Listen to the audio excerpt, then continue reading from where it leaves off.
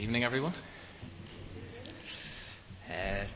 Tonight we're starting a new series based on the seventh book of the Old Testament, the book of Judges. If you do have a Bible with you, can I invite you to turn to the first chapter? It's page 242 of the Bibles in the pews. It would be really handy if everyone could see a copy of the Bible, because we're sort of going to be jumping about a bit this evening.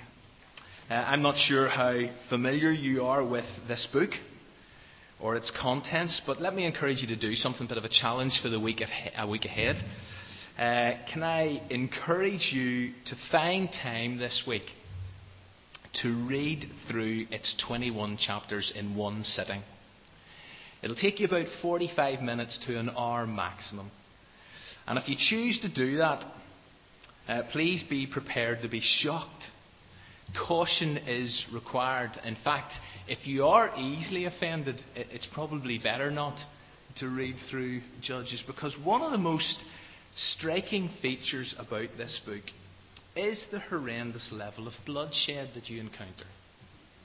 4 verses in, have a look, and you read that 10,000 men are wiped out. And by verse 8, an entire city, Jerusalem, is put to the sword. Number of casualties unknown. And what makes this even more difficult to comprehend is the discovery that God not only allows it, but often God seems to sanction it. Again, look at verse 4. It says that God gave the Canaanites and the Perizzites into Judah's hands. And so to many modern readers, Judges is unacceptable. It's unpalatable.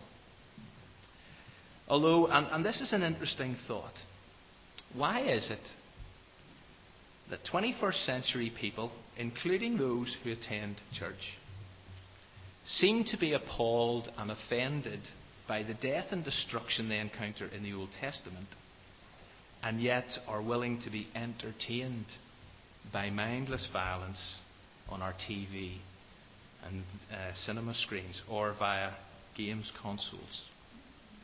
Why is that? And so, as one commentator contends, contemporary Western members have forfeited any right to throw the first stone at the biblical conquest. It's an alternative perspective. But whatever your impression is of Judges, it's gritty material. It's earthy. It's puzzling. It's primitive.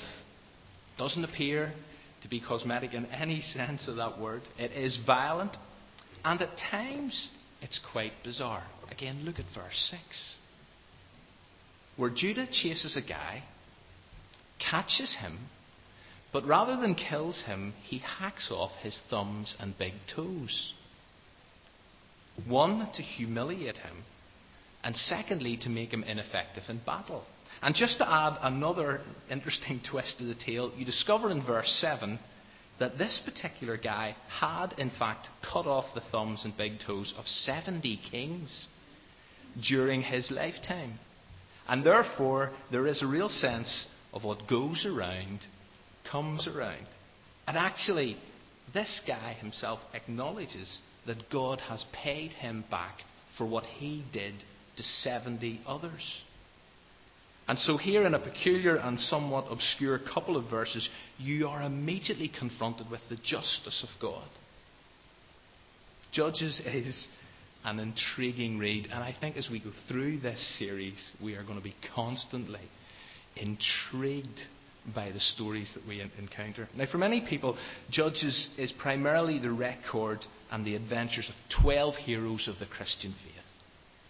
For example, there's Samson, who gets 4 chapters in here. 4 chapters about the long-haired, strong man who has a weakness for women and who also has a crane named after him in Belfast. But then there's Shamgar. Now, who can tell me anything about Shamgar, one of the 12? He only gets 1 verse. And the only thing that we know about Shamgar is that he killed 600 Philistines with a pointy stick. That's it. That's all we know. But Judges is more than a book about 12 rather fascinating individuals. And it's more than a book of gore and unusual events.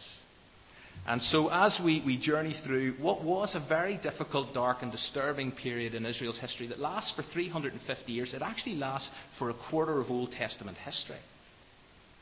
That's why it's so important we look at this.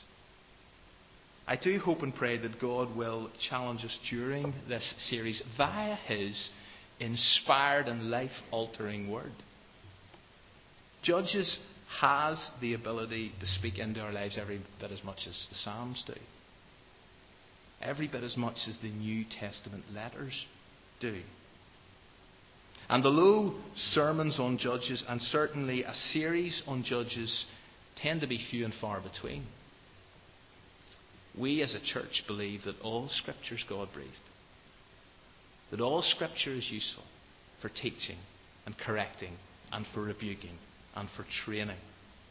So let's begin, and tonight is very much setting the scene, but let's begin by setting the book in context. Joshua, that incredible, faithful, obedient leader, had led the Israelites into Canaan. He had led them into the promised land. And if you were here at Windsor last autumn, the Preacher's Workshop did a series on the book of Joshua, Life After 40. And you'll remember how, under Joshua's inspired leadership, the Israelites crossed the River Jordan and they began to conquer the land. And the first city to fall was Jericho. And then Joshua moved on from there, and in the end he actually coordinated, or he overseen, the defeat of 31 kings and their cities. It took about 7 years. And the land was then divided up, and it was allotted to the 12 tribes of Israel. And it was then their responsibility, and this is absolutely key, it was then their responsibility to clear out the remaining Canaanites in their allocated areas. So Joshua died when he was 110.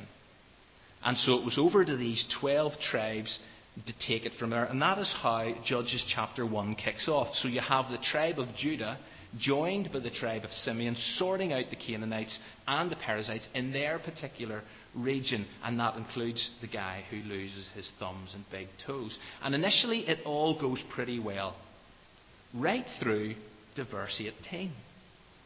So the tribes are taking total possession of the land. They're destroying cities. They're annihilating most Canaanites. But then from the second half of verse 19, there's a shift in the recorded detail. Have a look at this with me. Verse 19 says, they were unable to drive the people from the plains. Verse 21, the Benjamites, however, failed to dislodge the Jebusites. Look at verse 27. But Manasseh did not drive out the people of Beth Shan. Verse 28. When Israel became strong, they pressed the Canaanites into forced labour, but never drove them out completely. Verse 29. Nor did Ephraim drive out the Canaanites living in the Gezer. Verse 30. Neither did Zebulun drive out the Canaanites living in Kitron. Verse 33. Neither did Naphtali drive out those living in Beth Shemesh. Now, all of that was to prove catastrophic. But why was it such a big deal? Did the Israelites really have to eradicate all the Canaanites? Could they not have just let some of them live amongst them? Well, to get our heads around this, we really have to rewind the entire story. We've got to go back before Joshua to Moses. He had led the Israelites out of Egypt. He had led them towards the promised land. Granted, they'd spent 40 years wandering, but as God spoke to Moses about entering Canaan, he issued this explicit warning. Exodus 23. Do not let those people, do not let the Canaanites live in your country. If you do, they will make you sin against me. If you worship their gods, it will be a fatal trap for you. So the Israelites knew God's ways, but for whatever reason decided to do it their own way. And what you have here is a classic example, and we have been here before. It's a classic example of incomplete obedience. It's not blatant disobedience. They got it more or less right. but they decided to take God semi-seriously. Do you ever do that?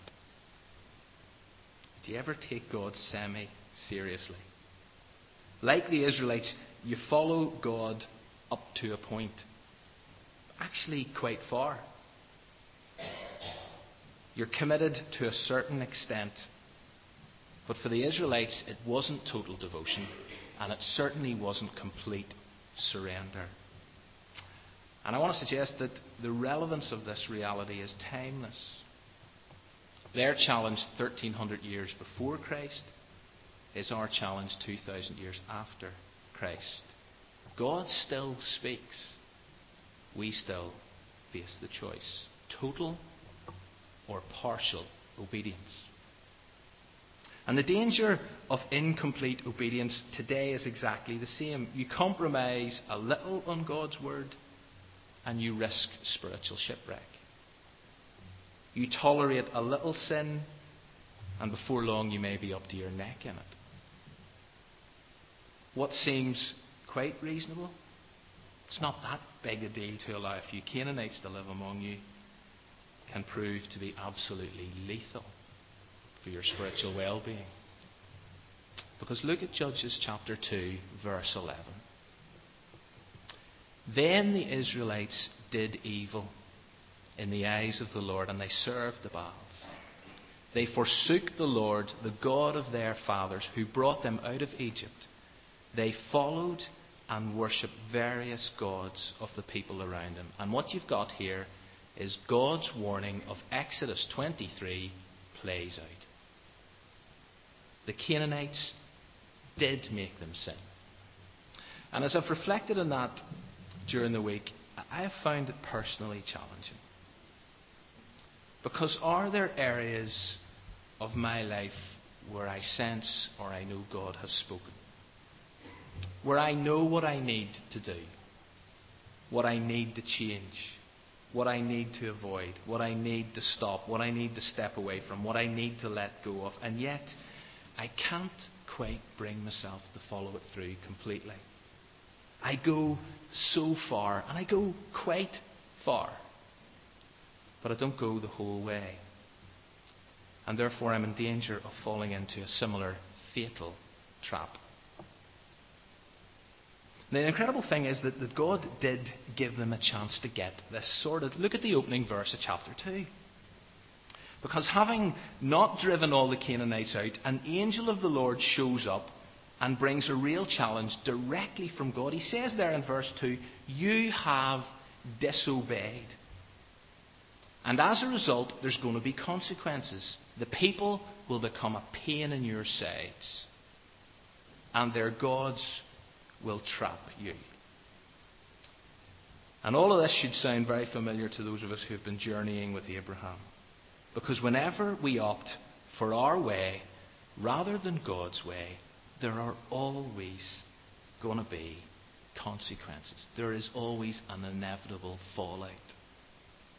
Now, at face value, as you read on here, the people appear to be devastated by what this angel has said to them. And so there are tears all over the place, is what we read. But true repentance has got to go beyond our tear ducts. See, whenever God speaks into our lives, as He often does, and He highlights our incomplete obedience, our sin, then true repentance has got to lead to a change of heart that in turn leads to a change of behaviour and attitude. Israel cried. That's what it says. They cried. They even offered some sacrifices according to verse 5. But apart from an emotional moment and a bit of religious ritual, there was no genuine remorse that led to a commitment to change. And so it's no time at all until they are doing evil in the eyes of the Lord and they're serving foreign gods. They've missed a moment. There are many times we miss moments. And church history, including local church history, is littered with casualties who have practiced incomplete obedience and who, although they were challenged to repent, have, for the time being, forsaken their God and are now worshipping the various gods of the people around them. You see, the relevance of God's word is sobering. Where are you and I this evening? Is God calling us to genuine repentance and total obedience? Go back to the story. God couldn't just sit back and let it go at that, because that would be a contradiction of his character. And so in verse 14, we encounter the anger of God. And it is one of his divine attributes, not one we like. And so it reads this in verses 14 to 15. In his anger against Israel, the Lord handed them over to raiders who plundered them. He sold them to their enemies all around, whom they were no longer able to resist. Whenever Israel went out to fight, the hand of the Lord was against them to defeat them, just as he had sworn to them. They were in great distress. And that phrase in verse 15, which I've highlighted on the screen, just as he had sworn, it's so important, because what we are dealing with here is God's faithful anger. Again, it's time to rewind here, because look at what God had promised if they choose to disobey him. This is from Leviticus. I will set my face against you, so that you will be defeated by your enemies. Those who hate you will rule over you, and you will flee even when no one is pursuing you. You see, what God promises, again, back to this morning, God does. God is faithful to his word, and God's faithful anger shouldn't really surprise us, because that is the price we pay for being loved. Now let me tease this out. See, another key attribute of God is his jealousy. Exodus 34:14. For the Lord, whose name is jealous, is a jealous God. I've been married to Glenys for years. We actually celebrated our 19th wedding anniversary last week. I love her. But if I discovered that she was having an affair, how would you expect me to react? And if I reacted by saying, oh well, you win some, you lose some. And if I just left it at that, you'd be shocked. And deeply disturbed, and rightly so. Because if I truly loved Glenn, I couldn't be indifferent. I couldn't be disinterested. I couldn't be nonchalant. I should be extremely jealous. I should be righteously angry. And therefore, as one Bible commentator observes, that is the problem with having the God of the Bible as our God. To have a God who loves his people is to have a jealous God. And to have a jealous God is to have an intolerant God. Such is the God of Israel, whose jealous love makes him faithful in his anger towards you. Now that's one to take away and think through. You see, the wrath of God is a reality. We can't duck that aspect of his divine character, but please look at verse 16. Because here's the tension when it comes to the God of the Bible. Because only 2 verses later, from what we read a moment ago, you read this, then the Lord raised up judges who saved them out of the hands of these raiders. God sends these raiders. God raises up judges to save them from these raiders. So you have the wrath of God on one hand, and then immediately the mercy and grace of God on the other. Despite Israel's disobedience, despite her unfaithfulness, despite her ingratitude, God doesn't walk away. Instead, in his mercy, he raises up judges, deliverers, to save the people from their oppressors. God had every right to just abandon his wayward people. They deserved to be left in the hands of these raiders, forever lost, forever staring down the barrel of an enemy's gun. But the text doesn't end at verse 14. God sends deliverers, and as we're about to discover, he sends 12 of them who rescued the Israelites from their oppressors. And I realise, and it's been so helpful in how Roy has led us tonight, and I realise you can make the connection of where I'm going to go with this. That God hasn't just stepped into our situation, He stepped down. That we are a rebellious, we are disobedient people. We deserve judgment. Sin is written into our DNA, and humanity lives under the shadow of an oppressor and dark raiders who do long to kill and destroy us. And our sin and our recklessness, it's got to be sorted out. And God has explicitly stated that He will deal with sin, and He'll deal with it in His anger. He will not, in fact, He cannot turn a blind eye to the existence of sin in our lives. Judgment is necessary. But God, in His mercy, became one of us. Jesus, the deliverer, entered our world, and via His sacrificial death on the cross has provided an escape from the penalty and the long-term consequences of sin. And when we cry out to God in forgiveness, for forgiveness, we're asking for what we do not deserve. And yet, because of His mercy, He embraces us. He adopts us into His family. He forgives our sin. He forgives our disobedience. And He rips us out of the enemy's grasp. That's the gospel. That's the good news of the gospel. That's the message we've got to get out there and share with a world that has forsaken God and currently does worship at the altars of lesser gods. But back to Judges. Why 12 of them? Why did it need 12? And what you discover is this sad, maybe even pathetic, frustrating cycle of events. God's people mix it up. They compromise their faith. The wheels come off, as inevitably happens with sin. And when it all turns a bit sour, they find themselves oppressed. And so in their misery, they cry out to God. And God, who is patient, a God of loving kindness, hears and sends a deliverer, a judge who would save the people. And then for a time, you read, and this happens time and time, for a time there is peace.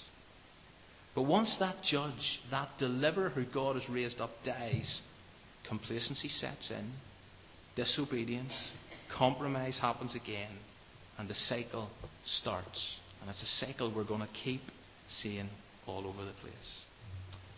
And I think it's Van Morrison that sings, "When will I ever learn to live in God? When will I ever learn?" And those are the words that the Israelites could sing. When am I ever going to learn to just live in God and be content in that place? The contrast between chapter 2, verse 7, and chapter 3, verse 6, where we're going to finish this evening, is stark. Look at chapter 2, 7. The people served the Lord throughout the lifetime of Joshua. What a testimony. 3:6 reads, "The Israelites lived among the Canaanites, Hittites, Amorites, Perizzites, Hivites, and Jebusites, and they served their gods." Where are we? The society in which these people lived was a society that was characterized by sexual immorality, by selfish greed, by rampant materialism. It was a me first and anything goes society. That's how you could describe the time of the Judges.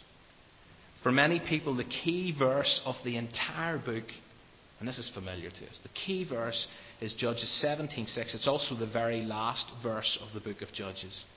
In those days, Israel had no king. Everyone did as they saw fit. But I reckon it's probably a reasonably fair reflection and summary of our Western society in the 21st century. Me first, anything goes, everybody doing their own thing, and nobody having a right to tell anyone else how to live. And the challenge to be the people of God in our context is real. The temptation to compromise is extreme for us, as it was back then. God has sent a deliverer who is also our judge. But the question is, where will we fix our eyes? Will we fix our eyes on him, as the writer of Hebrews encourages us to do? Or will we become seduced by the gods of this culture that are constantly contending for our affection? Will we serve the Lord as those did in Joshua's day? Or will we serve their gods as they did in the day of Judges? Will we practice genuine repentance, or will we keep repeating the cycle? A couple of Saturdays ago, I was speaking to a group of Scripture Union leaders about Josiah. And here's one of the key verses you read about that young king. Josiah did what was right in the eyes of the Lord. Everyone did as he or she saw fit. What about us? Because one of the reasons for looking at this uncomfortable book is that whenever the lessons of Old Testament history are neglected, we risk repeating them. And may God help us to avoid that.